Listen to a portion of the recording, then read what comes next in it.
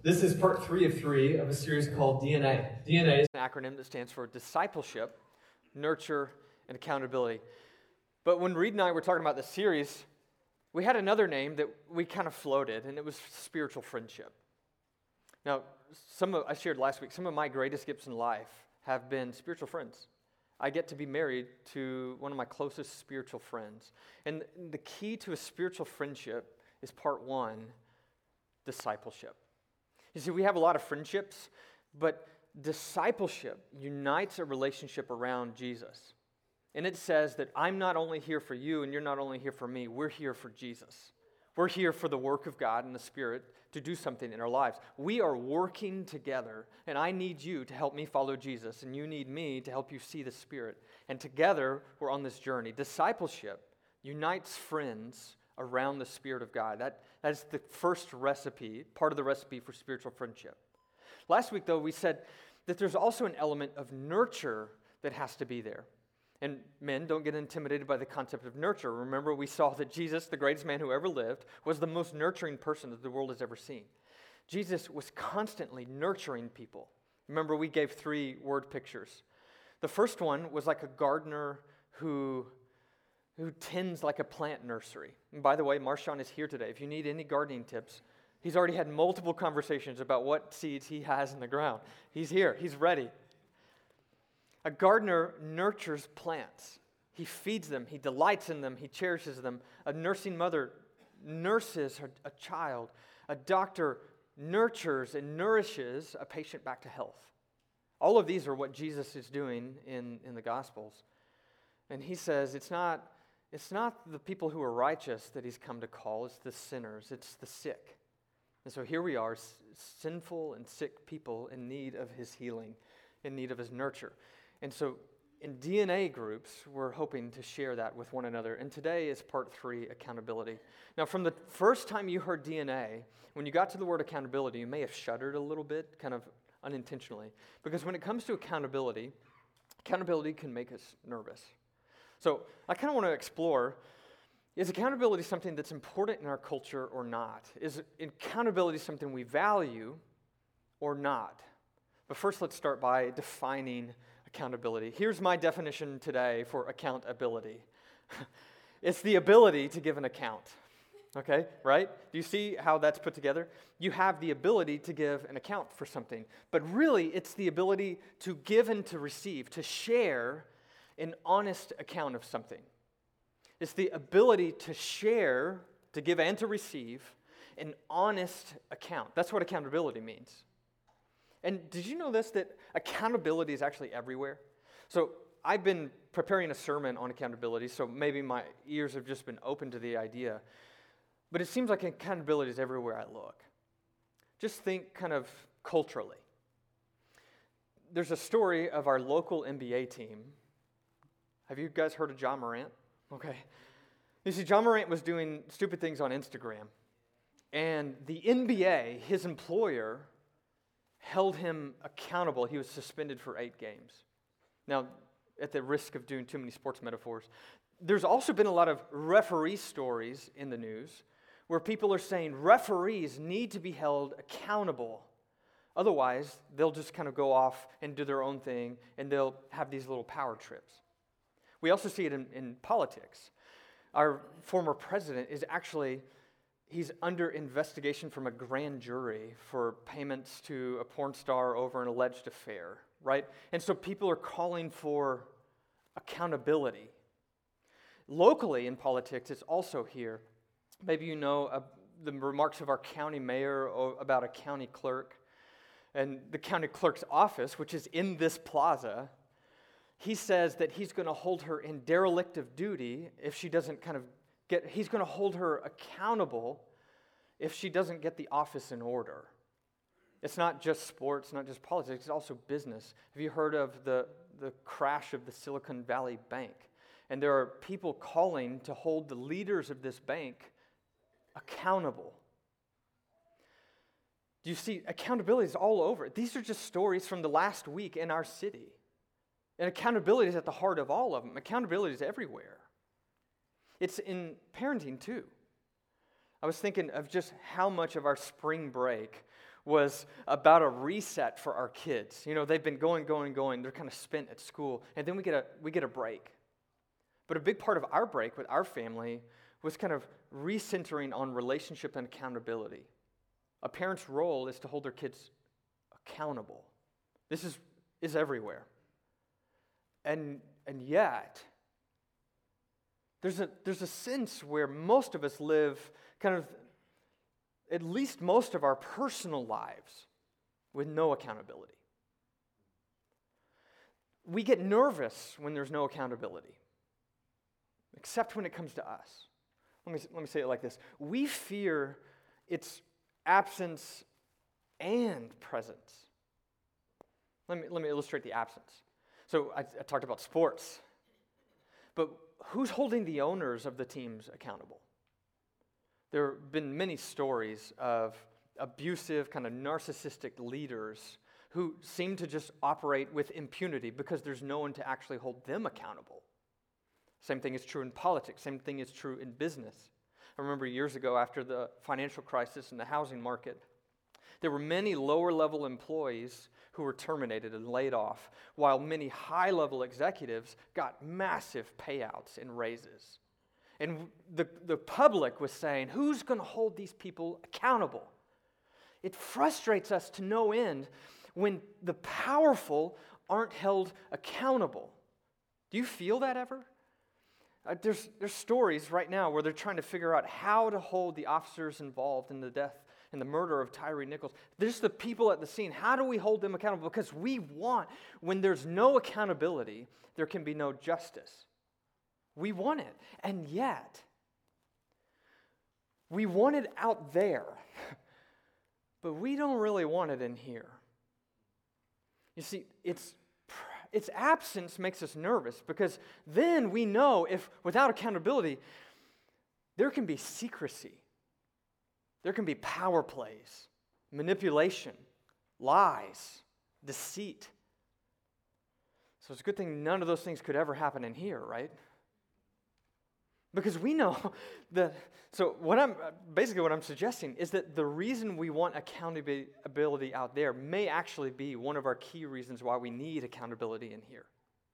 You see, if others are prone to deception, manipulation, abuses of power, and secrecy, is it possible that I am too? That you are too?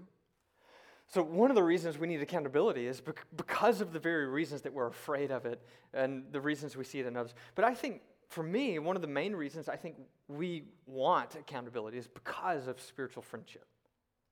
Spiritual friendship. Let me say it like this. If I'm asking why accountability, because most of us don't experience true community. We experience connectivity. Do you hear those two words? What's the difference in connectivity and community? There's a lot of kinds of connectivity. Just think of the people you're digitally connected to, like your followers on Instagram or your friends on Facebook. You can be digitally connected to somebody and not experience real community, right?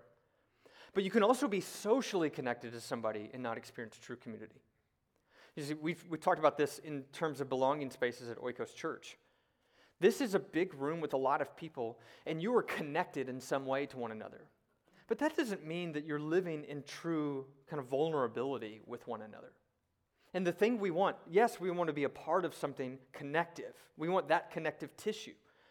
But I think spiritual friendship at its heart is vulnerability.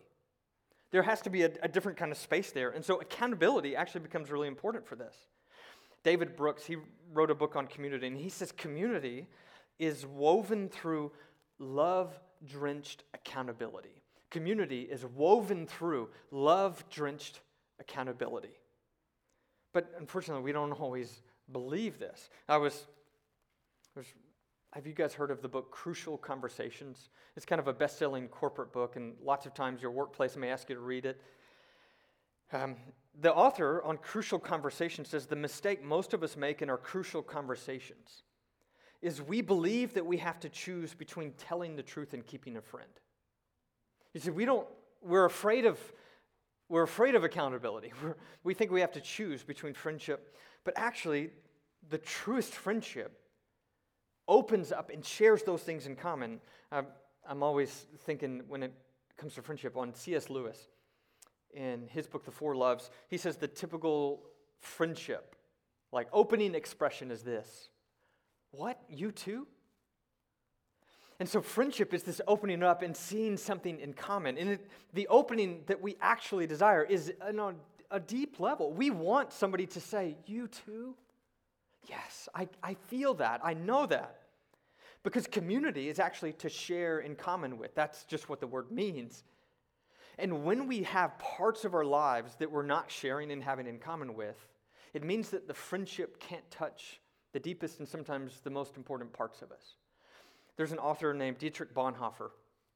He wrote a really wonderful book called Life Together. Life Together is one of those books that I would absolutely recommend that you read. It's about 100 pages long. It may take you a couple hours. But he says this: he who is alone with his sin is utterly alone. It may be that Christians, notwithstanding corporate worship, common prayer, and all their fellowship and service, they may still be left to their loneliness. Do you see what he's saying? He's saying these people are part of ministry, they're part of prayer groups, and they're part of worship. And yet, because they're not sharing sin, they are utterly alone. He goes on. He says the final breakthrough to fellowship, to true fellowship, does not occur, though, because they have fellowship with one another as believers, as devout people. They do not have fellowship as the undevout, as sinners. He says we all pretend whenever we're here. We have fellowship as devout people. Oh, look how good we're all doing. He says, but that's not actually who we are. So everybody has to conceal, in these kinds of settings, you have to conceal sin from himself and from the fellowship.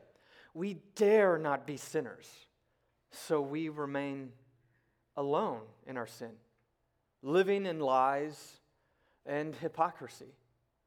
But the fact is, we are sinners. He says there's a part of ourselves that we can't bring into spiritual friendship so long as we're leaving sin outside. If we come into a pious or a devout community, he says we're just pretending. We're pretending to be something that we're not. Accountability, though, invites this introspection and this sharing into it. He goes, sin demands to have a man by himself. Look at all the loneliness language. It withdraws him from the community. The more isolated a person is, the more destructive will be the power of sin over him. And the more deeply he becomes involved in it, the more disastrous is his isolation. Sin wants to remain unknown. You see, what Bonhoeffer's reflecting on, he says, you actually can't experience true community. You can't experience spiritual friendship without this piece of accountability. You're not going to bring your full self. You're the actual you that's you. You as a sinner. He says, and because you don't bring you as a sinner, you're not only walling off true community, he says you're walling off true transformation. Have you ever seen somebody who, because they didn't open their lives up to another, they just believed something that was half true? And you're like, yeah, I looked in the mirror today. I do that all the time. We actually need the insights of other people, the lights from other people to shine on our hearts. Because, man, we can believe some stuff as if it's really real, if it's truly true, when it's at best only half true. It's not just half truths. We also see these behaviors that we know aren't entirely good. We know they're a part of our lives, and other people, we can hold them secret from them. The truths and lies, it's not just spiritual friendship. It's deep transformation that is at the heart of why I think we actually desire real accountability in our relationships. Because we want to change. We want to change, but we're worried about this. I was reading a book this month. I think I borrowed it from Reed and Natalie. Thank you, guys. It's called The Other Half of Church. And it's, you see the subtitle, Christian Community, Brain Science, and Overcoming Spiritual Stagnation. And what the point of this book is, he's saying most of our church is very left-brained. Left brain is like, it's very message-oriented. It's very analytical. And he's saying we need to recover the other half of church, the kind of automatic, where you look somebody in the eyes and you experience something immediately. He says that's actually how we change. So he gives 4 ingredients to how people actually do change spiritually. 4 ingredients. One of those ingredients he calls healthy correction. The chapter is called Healthy Correction, Stop Being So Nice. I was like, really? This is how people change? By stopping niceties? He says it like this. He says there's a lovely little system in our brain just above our right ear, the other half, that determines whether we're going to make a change. The brain corrects problems only if they cause discomfort. That is, some kind of pain. For the brain, the right saying would be, no pain, no change. But here there's a risk when it comes to accountability. Because when it comes to expressing our vulnerabilities and our sin, we have experienced pain. It's the pain of toxic shame. It's the pain of condemnation.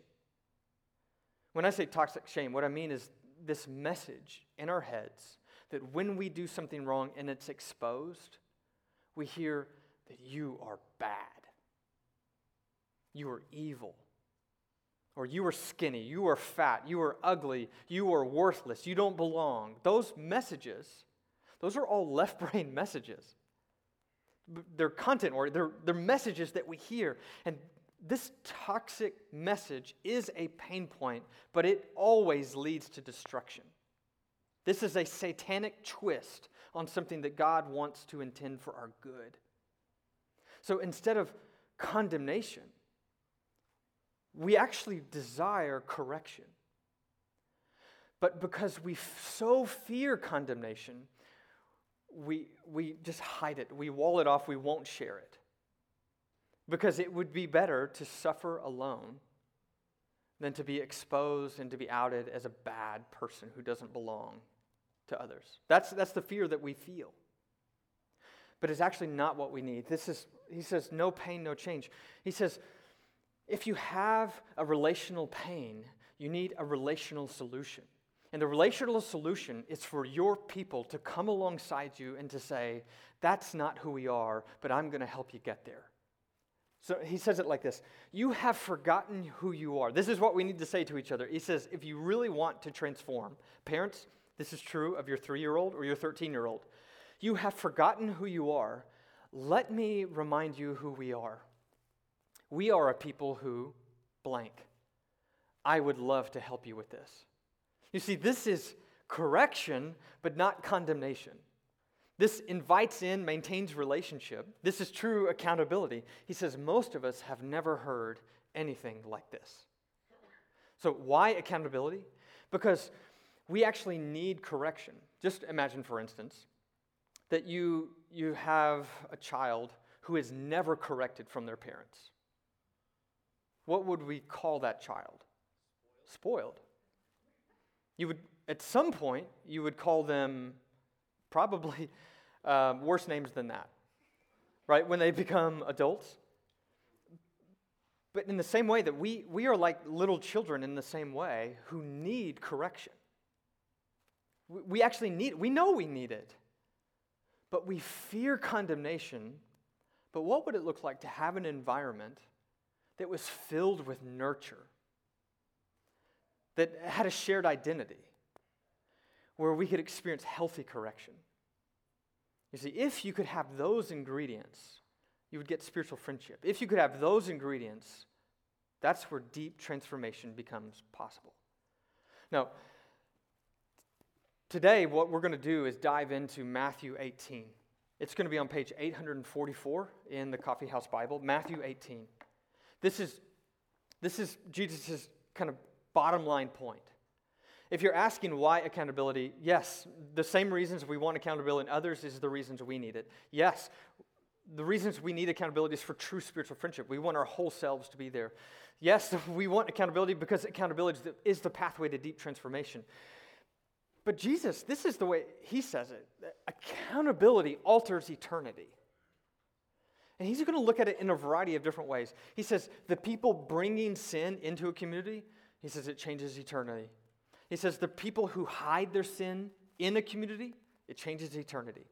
He says, but on the flip side, the people who go after sinners, it changes their eternity. And the people who forgive sinners, It changes their eternity too. So today, we're going to be in part 3 in our series, Accountability, Matthew 18, 1 through 35. Matthew 18 is one of those most often neglected teachings of Jesus. Did you know that in the Gospel of Matthew, there are 5 teaching sections? Matthew seems to be very structured, and he loves 5. It seems to be a mirror image of the Torah. The books of the law of the Old Testament correspond to the 5 teachings of Jesus in his gospel. Now, one of those teachings is really famous. It's called the Sermon on the Mount. We know Matthew 5, 6, and 7. I love it. But then his 4th teaching is what we're going to dive into today. And this is actually his last teaching before he suffers, before his passion. And as a church, it just so happens that this is our last teaching before we walk through Holy Week together and remember his suffering. This teaching is all about life together.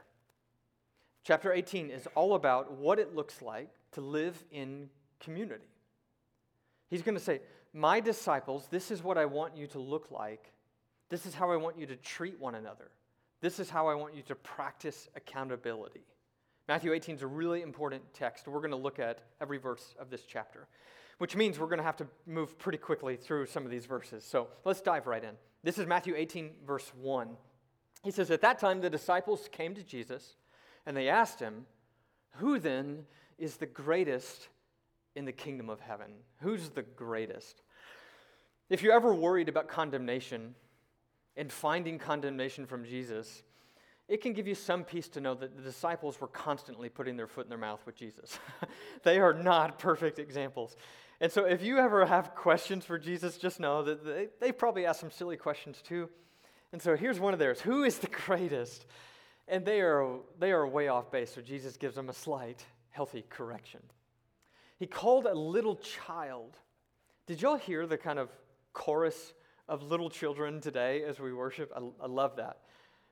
There's singing and coughing and crying and babbling. I got to hear Judah talking to his mama today, I think. He wanted to draw Mickey, okay. But 6 months ago, Judah couldn't hardly talk. And now he's using words. It's awesome. So Jesus is drawing a little child to him, and he placed the child among the disciples. And he said, truly, I tell you, unless you change, you want to know who's the greatest? He said, you've got to change that and become like little children, or you'll never enter the kingdom of heaven. Therefore, whoever takes the lowly position of this child, this lowly is the language where it says in Isaiah that God, his preparer, is going to come and is going to flatten down the mountains and raise up the valleys. He says, you have to lower yourself like a child. Now, we know kids. This isn't like a character quality that he's pointing at. It's not, oh, look how holy and righteous these kids are. If you think that about kids, you're not yet a parent. The point is about status. And the NIV does really well here, the lowly position. He says they're insignificant in culture. He says that's how I want you to be. Lower yourself, and then when you lower yourself, you're the greatest in the kingdom. And then whoever welcomes one such child in my name welcomes me. Me. Jesus is saying how you treat children is how you treat me. We know he says this later, right? So you have the people locked up in prison. He says, when did we serve you? When did we help you? When did we feed you? He says, as much as you did it to one of the least of these little ones, you did it to me. Jesus is identifying with children. He's saying, I have solidarity with children. It's so fascinating to me because the rest of this chapter is all about accountability. Verses 1 through 5 really aren't. They're about humility. But for Jesus, humility is an essential part of the recipe, so to speak, to use that metaphor, of healthy accountability. You see, we are afraid of condemnation. That's why we don't want accountability. But Jesus says, before he ever touches on the topic of sin, you are the greatest. You are the greatest in the kingdom of heaven. You may feel small. He says, that's actually how I know you're great. So it's people who feel small, who lower themselves, that he affirms their dignity and value before he ever gets started. Something odd, though, happens in verse 6. You see, he focuses first on accounting for sin. bringing sin into the community. Look at what he does in verse 6. He says, if anyone causes one of these little ones, remember, he just pulled a child in, and he says, you need to become like the child. But now look, he changes the definition of little one. He's no longer talking about actual children. Look how he defines it. Those who believe in me. So he says, yes, I want you to become like children because you're functionally my children. You're children of God. And so he says, if you cause one of these to stumble, really, if you're responsible for the downfall of others, he says, watch out. Who he's talking about here are people who bring sin into a community. People who bring sin and temptation to the disciples of Jesus. He says, if you bring sin into a community, watch out. It would be better for them to have a large millstone hung around their neck and to be drowned in the depths of the sea. It's pretty intense. He's saying that a quick death by drowning is actually going to be far better for you if you bring sin into a community of his people. It would be far better if you're leading people astray, a quick death would be merciful. That would be better than what is coming for you. Do you see how accountability alters eternity? Whew, boy. He says, woe to the world because of the things that cause people to stumble. Such things must come. We live in a fallen world. They must come, but woe to the person through whom they come. He says, people who harm the saints of God are going to be held accountable. Their eternity is at stake. But it's not just outside bringing into the community. He also says people inside who hide sin in the community. It alters their eternity too. Look at what he says. Verse 8. He says, if your hand or your foot, and then look at verse 9, if your eyes. And these messages are just going to track with one another. You see, this isn't somebody bringing it in. This is part of you that's already there. And he says, it's like a sickness that's hidden in the marrow. He says, if it's hidden there and it causes you to stumble, cut it off and throw it away, or gouge it out and throw it away, because it's better for you to enter life maimed or crippled, or it's better for you to enter life with one eye than it is to have 2 feet and hands and be thrown into eternal fire, or to have one eye and be thrown into the fire of hell. Do you see that accountability alters eternity? If you bring sin into a community, he says there are real stakes for that. And if you hide your sin in community, he says there are real stakes for that. He calls it eternal fire. Death by drowning would be far better than eternal fire. Jesus isn't sugarcoating. Do you notice that Jesus, he's not saying, you do you. He's not saying, just tolerate one another. None of us are perfect. Instead, Jesus is saying we have to have healthy correction because accountability alters eternity. This is about sin, but he says it's also about sinners. You have to account for sin outside and you have to account for sin inside, but he says, but you also have to account for sinners, those who wander into sin. Look at this. He says, see that you do not despise one of these little ones. Who are the little ones? It's not children anymore, remember. It's disciples, those who believe in me, those who trust in me. For I tell you that their angels in heaven always see the face of my Father in heaven. This is a really cool teaching, but today's teaching isn't on like guardian angels or anything like that. So we can't fully dive into what this might mean. But it seems that in this context, the point is that when you encounter somebody, they are the greatest in the kingdom of heaven. But he says, you also need to know that they have representatives in heaven. They matter to God. And because they matter to God, look at this. He says, so what do you think? If a man owns 100 sheep and one of them wanders away, will he not leave the 99 on the hills and go to look for the one that wandered off? He says, if they matter enough in heaven, they should matter enough on earth. If a sinner who wanders, he says, their angels are pleading to God. He says, what will the shepherds and the people on earth do? They will leave the 99 and they will go to look for the one that wandered off. And if he finds it, truly I tell you, he is happier about that one sheep than about the 99 that did not wander off. In the same way, your Father in heaven is not willing that any one of these little ones should perish. He says, if it's true of God in heaven and the angels in heaven, then it should be true of us in the community of people. You see, sin has eternal consequence. Accountability matters. It alters eternity. So, he says, go after the sinner. Look at, straight out of this, he says, so if your brother or sister sins, now some translations will say here, sins against you. That line doesn't appear to be in the best manuscripts. That doesn't seem to be original to what Jesus said. If your brother or sister sins, does anybody here have a brother or sister in Christ who's ever sinned? Okay, what do? Do we go to them? No. Do we talk about them? Yes. He says, they're like a sheep who wanders. And remember the stakes of sin. Sin has eternal consequences, so he says you have to go and find them. If your brother or sister sins, go and point out their fault. Confront them just between the two of you. And if they listen to you, you have won them over. Do you see these words here, you?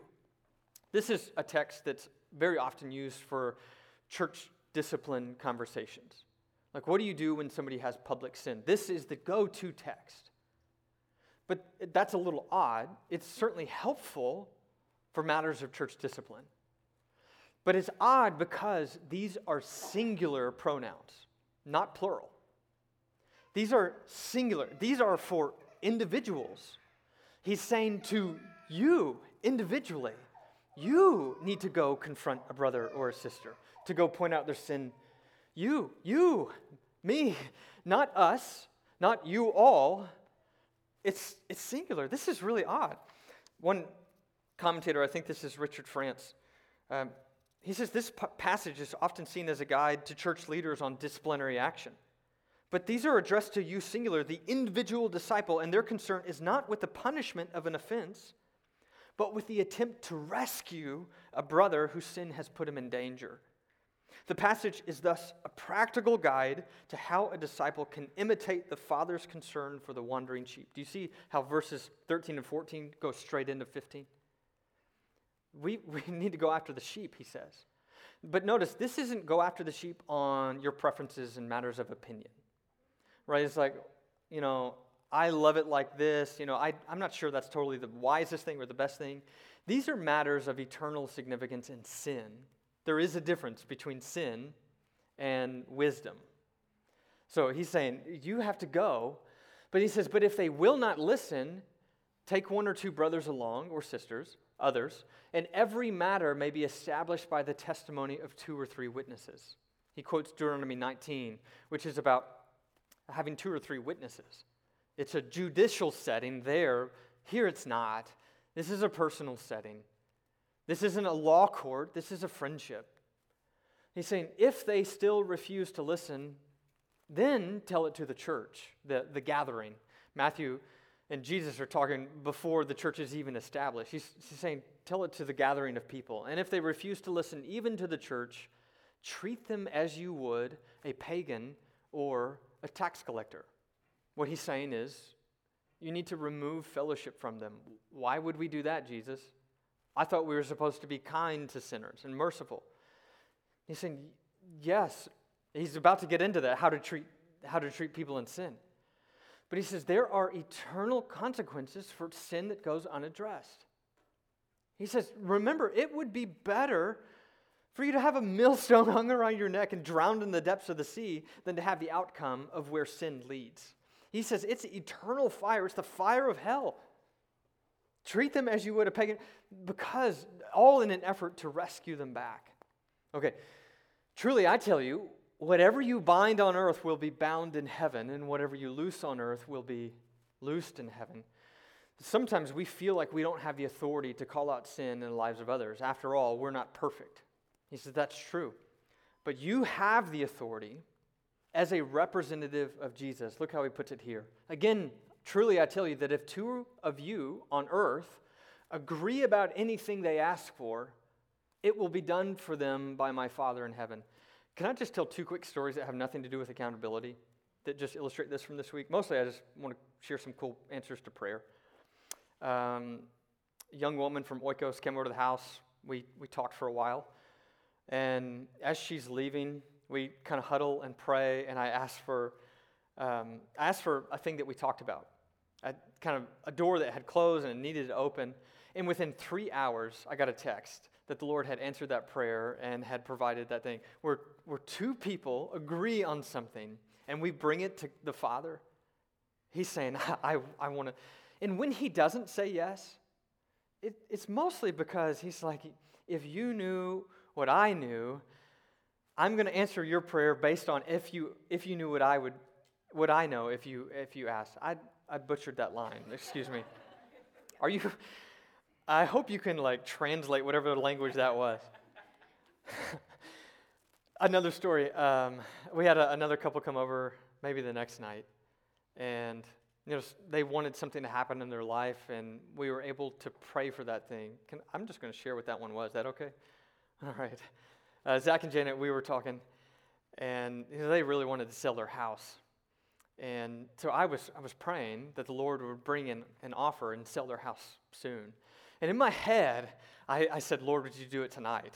But then I paused, and out loud I said, would you just make sure this happens by the end of the week? Would you give them a contract? And we finished praying, and then Zach picked up his phone. And during our prayer, they received a contract on their house, received an offer on our house. And we were like, Lord, where 2 or 3 are agreeing and they are asking their Father, it's amazing how often the Father wants to answer that. Now, does He answer yes every time? I'm not even going to butcher the line again. But if we knew what He knew, what would we ask for? Often that's what He answers. So, for where 2 or 3 gather in my name, there I am with them. Now, this text isn't about like a low numbers on a Wednesday night gathering, where it's still worth it because Jesus was there. This is about accountability. This is straight out of that conversation of you need to go after the sheep. If your brother's in sin, He says you have to go and confront them. He says you may need to bring 2 with you sometimes. But why would we do that, Jesus? He says because Jesus is with you, which means you have the authority that you need. You have the standing in heaven to go and do heaven's work on earth. So if you agree on earth, He says do it in heaven in His name for their sake. And no, it's not an appeal to authority. They can refuse. It's not coercive. It's invitational. It's based in nurture, like we talked about last week, not authority. So He says, when those wander into sin, He says you have to go and you have to confront them. But He says, but what about those who sin against us? This is exactly what Peter wants to know. Peter came to Jesus and he asked, Lord, how many times shall I forgive my brother or sister who sins against me? He says, my job is to go to people and confront their sin. How many times do I have to do that when they sin against me? Up to 7 times? And I already heard the chuckle about Peter. Poor Peter. He's always kind of the butt of the joke. But can I admit that the first time is really hard for me? Because when I'm sinned against, man, I get defensive and I get resentful and I get bitter very quickly.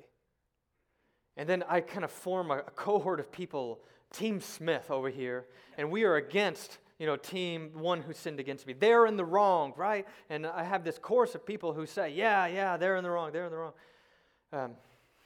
And it's really hard to forgive when you're rallying the crowd. One time for me. And then 2 times, I can't even imagine, right? Because I barely do it the 1 time. It's like, you're going to do that to me again? But Peter, being a really good man, he says 7 times. But you know what Jesus says. Jesus answered, I tell you, no, not 7 times. 77 times. It can also be translated 70 times 7. He uses this language of wholeness and completeness. And he's like, completeness times completeness, which is like infinity and beyond. It's like, oh, that's a lot. 77 times? He says, therefore the kingdom of heaven is like a king who wanted to settle accounts. Do you hear the language of accountability here? Accountability is the ability to give an account. But, hear this. Accountability between brothers and sisters, This is, I think, really important. This is like, you came for this. This is the heart of the sermon. Accountability is giving the gift to a brother or sister of reminding them that Jesus is going to hold them accountable. You see, when it comes down to it, in friendship, you're not accountable to me. Yes, in some sense you are as friends. In some sense you are accountable to the community because what you do affects us. But ultimately, accountability is giving the gift of reminding people that you will be held accountable by Jesus. Jesus tells a story of a master who comes back to settle accounts. And this is a story that Jesus talks about a lot. This is a story that Peter and Paul and the writers of the New Testament, they use this language of settling accounts a lot. Let me just give a few for instances. Matthew 12, a few chapters earlier, he says, I tell you that people will have to give an account. You have the ability to give an account for what, Jesus? For every careless word they have ever spoken. That's a lot. Matthew 18:23, this verse here, he says, it's like a king who wants to settle accounts with a servant. Matthew 25, after a long time, the master returns to those servants, and he settled accounts with them. This is Jesus' primary metaphor for when he comes in Judgment Day. It's the day of accountability. It's the day of settling up. Romans 14, Paul puts it like this. He says, each of us will give an account of himself to God. Hebrews 13, he says, you should obey your earthly leaders and submit to their authority. He's talking about church leaders. He says, they keep watch over you as men who must give an account. Church leaders, like group leaders, pastors, elders, he says, they have to give an account for you. 1 Peter 4, he says, they will have to give an account to him who is ready to judge the living and the dead. This language is all over the New Testament. And so accountability, what we're offering in DNA, is a in-the-moment gift of reminding someone that one day you're going to stand before and you're going to settle up. So how does this master handle this account? He began the settlement. A man who owed him 10,000 bags of gold. Remember this? It used the language of talents, and talents is about 70 pounds. It's a lot. It's the highest number, the highest unit of measurement, plus the highest amount. One commentator says, it's basically if we were to try to use the word zillions in a conversation. I love seeing it in like an academic commentary. He's like, it's basically zillions. Okay, so zillions of dollars was brought to him. And since he was not able to pay, the master ordered that he and his wife and children and all that he had be sold to repay the debt. This is one of the reminders that this is a parable, not an actual teaching about who God the Father is. That lesson is going to come at the very end.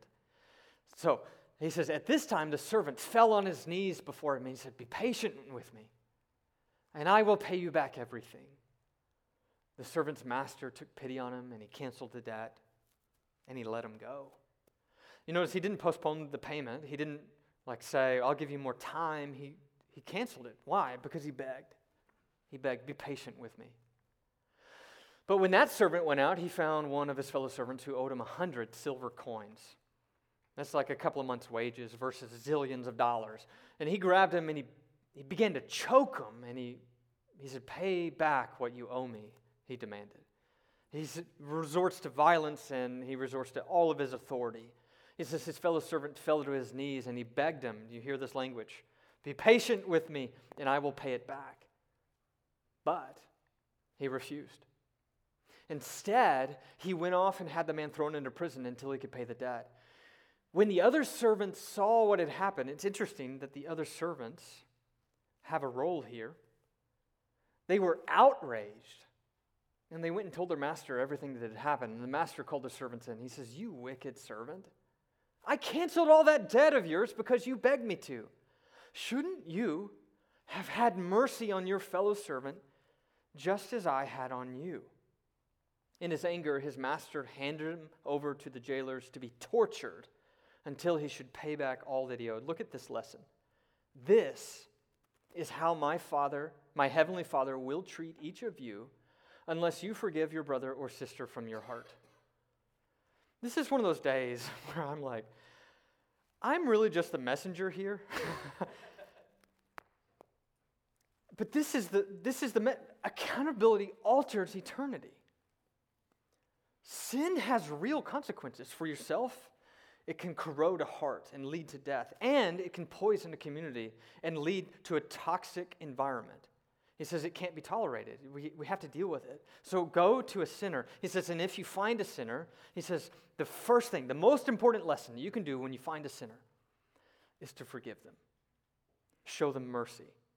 I love this in a chapter all about accountability. What begins in humility ends in mercy. And this, I think, is how the Father views us. We are afraid of accountability because we have experienced toxic levels of shame, but that is not how our Father treats us. He says, I want you to be the greatest when you lower yourself. And when you lower yourself, it is not a brick wall, and it's not obstinance that you find mercy. You find forgiveness. And if you experience my forgiveness, then you have to be a person of forgiveness. This isn't an isolated teaching. This is all over the New Testament. This is how Jesus taught us to pray every day. Every day, I begin my days, forgive us our debts as we have forgiven our debtors. This is the way of Jesus. Maybe I've been watching too much Mandalorian lately. This is the way. So, this is a hard teaching. I'm fully aware of that. Jesus is too. Sometimes his teachings, people just leave thinking, can anybody really do that? And so this is where I want to point to, yes, you can. Because what he's saying is that I have mercy on everybody who comes to me. But let me try to make sense of what this could look like here at Oikos. Now, we've talked about DNA groups. DNA is discipleship, nurture, and accountability. And what we're creating a structure for new groups within our Oikos groups for real spiritual friendship. Spiritual friendship means Jesus is at the center. That's discipleship. But it also means that nurture is at the heart. And nurture comes before accountability. So it's people who can hear the hard stuff and respond in messages and listening of grace. This is the gift of reminding someone that they're going to be held accountable by Jesus. And it's the gift of voicing the mercy of God out loud for them. Let me talk about how this could look. Here's basically the format. Now, we'll launch these in April. We'll sign up in our groups in April. But they're going to follow a rhythm that looks like the transforming graces. They're going to be, let me share some kind of headers before I share the format. They're optional, which means you don't have to participate. Some of you will want to participate, but you just won't have the time to meet. That's understandable. Some of you don't want this right now. Maybe you haven't ever experienced a community of trust, and you're a little on guard. We'll be patient. We'll have many opportunities in the future for you to come along into this. And if that is you, could I just suggest that Oikos has a great resource of providing counseling support. So if this isn't something that you want to process in a group of friends and you need a professional counselor, for Christian counseling, Oikos will help cover 75% of the cost. Basically, it functions as like a copay for insurance for Christian counseling. So if your therapist is a counselor, would you talk to me? My email address is in the bulletin. But DNA is gender specific, which means men and women. We talked about some of the reasons why. This is partly for integrity. There are conversations that happen that would be inappropriate for married men to have with married women or vice versa, for the sake of integrity, but also for the sake of empathy, for the sake of solidarity. We want these groups to be gender specific, and they're groups of 3 to 5 adults. Adults means kids aren't there, and so we have to figure out schedules for mamas and daddies, how to do that. And 3 to 5 means that we're trying to keep it small. Once you get to 6, then we'll turn into 2 groups of 3, and it'll keep going. And these are within an Oikos group, and they meet about once a month. If you want to meet more, that's great.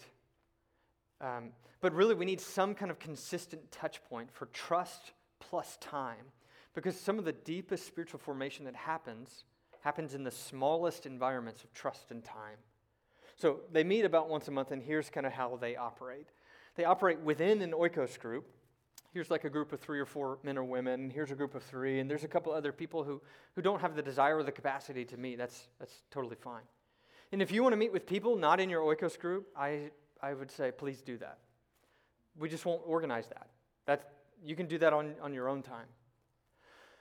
But here's the format of kind of what this will look like. It's going to look like our rhythm of the Transforming Graces, which is an acronym. It starts with giving thanks. We just start by saying, I'm glad to be with you today because blank. It's pretty simple.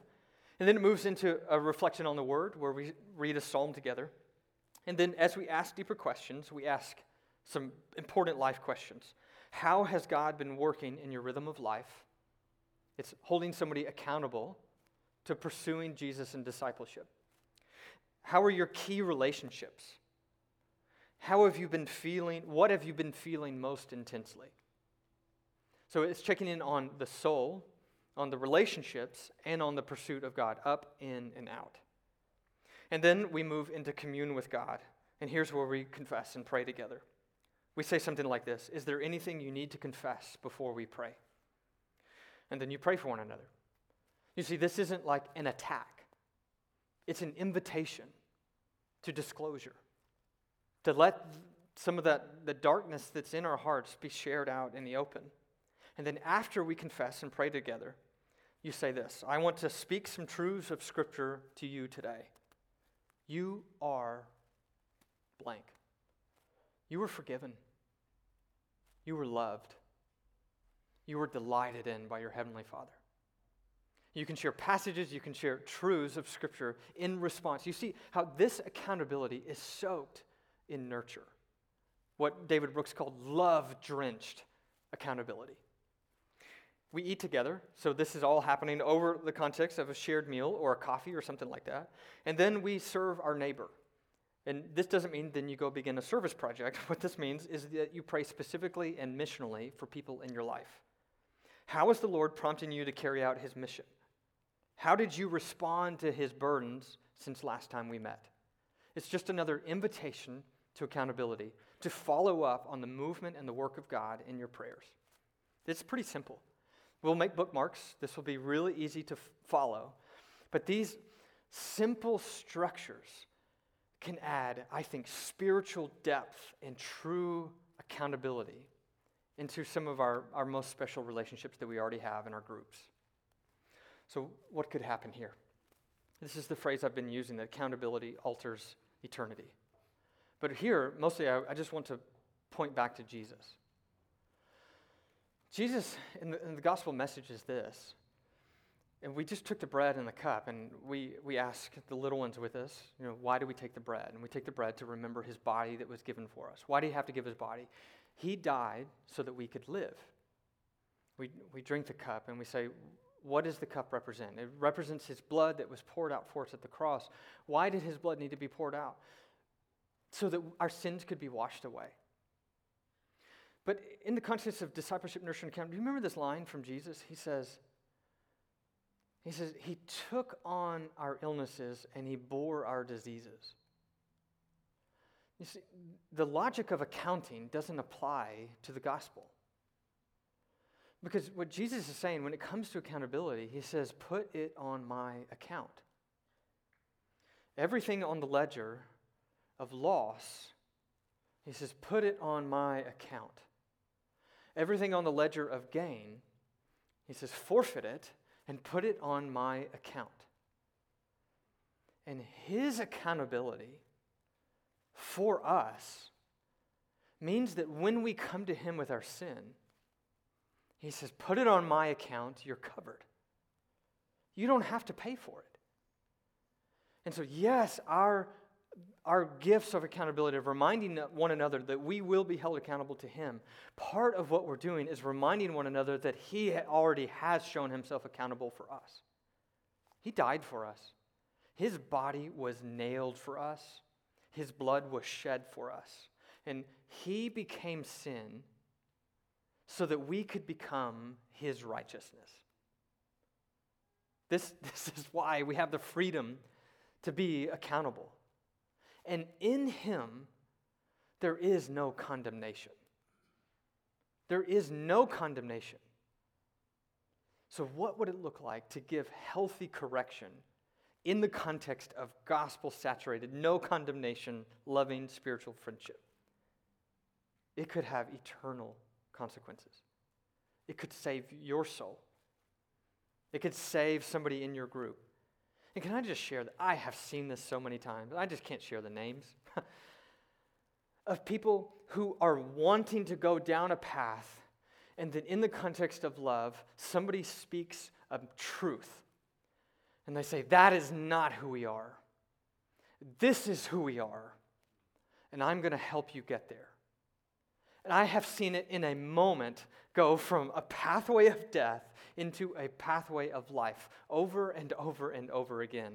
And Jesus is saying, this isn't just a pastor's job. This isn't just a church leadership's job. He says, I want you to show accountability, to go for your brother and your sister like a shepherd would chase down a sheep.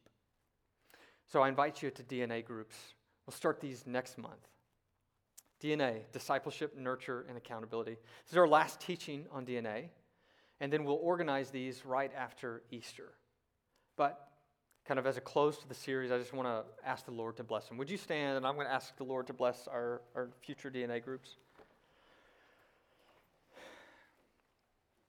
Well, Lord God,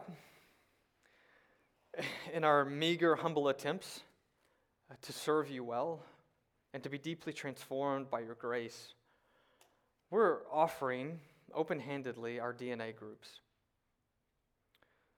And we're asking that these efforts, Lord, we believe that you have led us into them.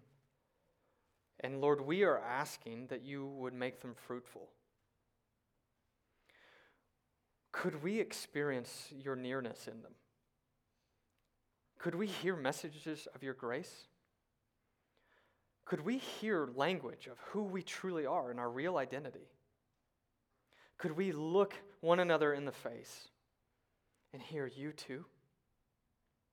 To be known by one another as a way of experiencing how you see us. So Lord, would you work among us, move in us, and would you work through us for discipleship, nurture, and accountability, for our transformation and for our wholeness and holiness, for your kingdom and glory in the name of Jesus. Amen. All right, go get your kids. God bless you guys.